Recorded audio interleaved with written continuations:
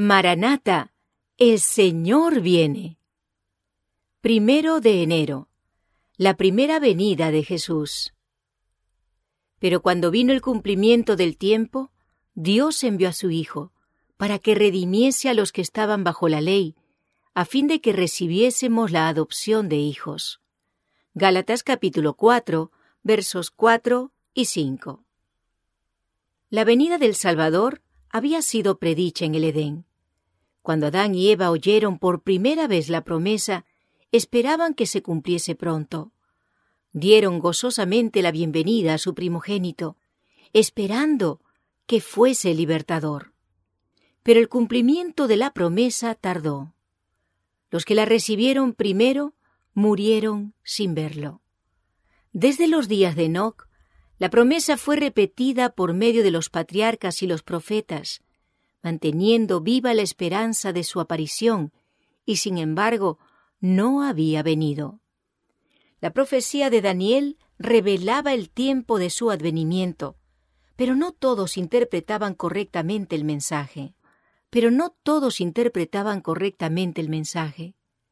Transcurrió un siglo tras otro, y las voces de los profetas cesaron. La mano del opresor pesaba sobre Israel, y muchos estaban listos para exclamar: «Se van prolongando los días, y desaparecerá toda visión». Ezequiel capítulo 12, verso 22. Pero como las estrellas en la vasta órbita de su derrotero señalado, los propósitos de Dios no conocen premura ni demora.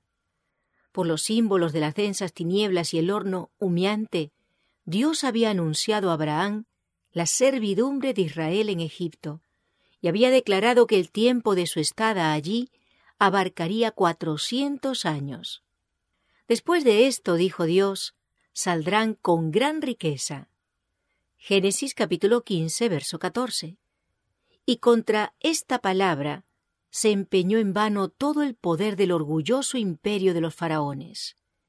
En el mismo día señalado por la promesa divina, todas las huestes de Jehová salieron de la tierra de Egipto. Éxodo capítulo 12, verso 41. Así también fue determinada en el concilio celestial la hora en que Cristo había de venir. Y cuando el gran reloj del tiempo marcó aquella hora, Jesús nació en Belén. Pero cuando vino el cumplimiento del tiempo, Dios envió a su Hijo.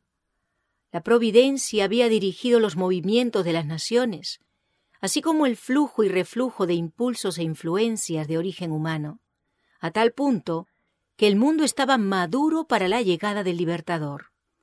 Entonces vino Jesús a restaurar en el hombre la imagen de su Hacedor. Nadie, excepto Cristo, puede amoldar de nuevo el carácter que ha sido arruinado por el pecado. Él vino para expulsar a los demonios que habían dominado la voluntad. Vino para levantarnos del polvo, para rehacer, según el modelo divino, el carácter que había sido manchado, para hermosearlo con su propia gloria.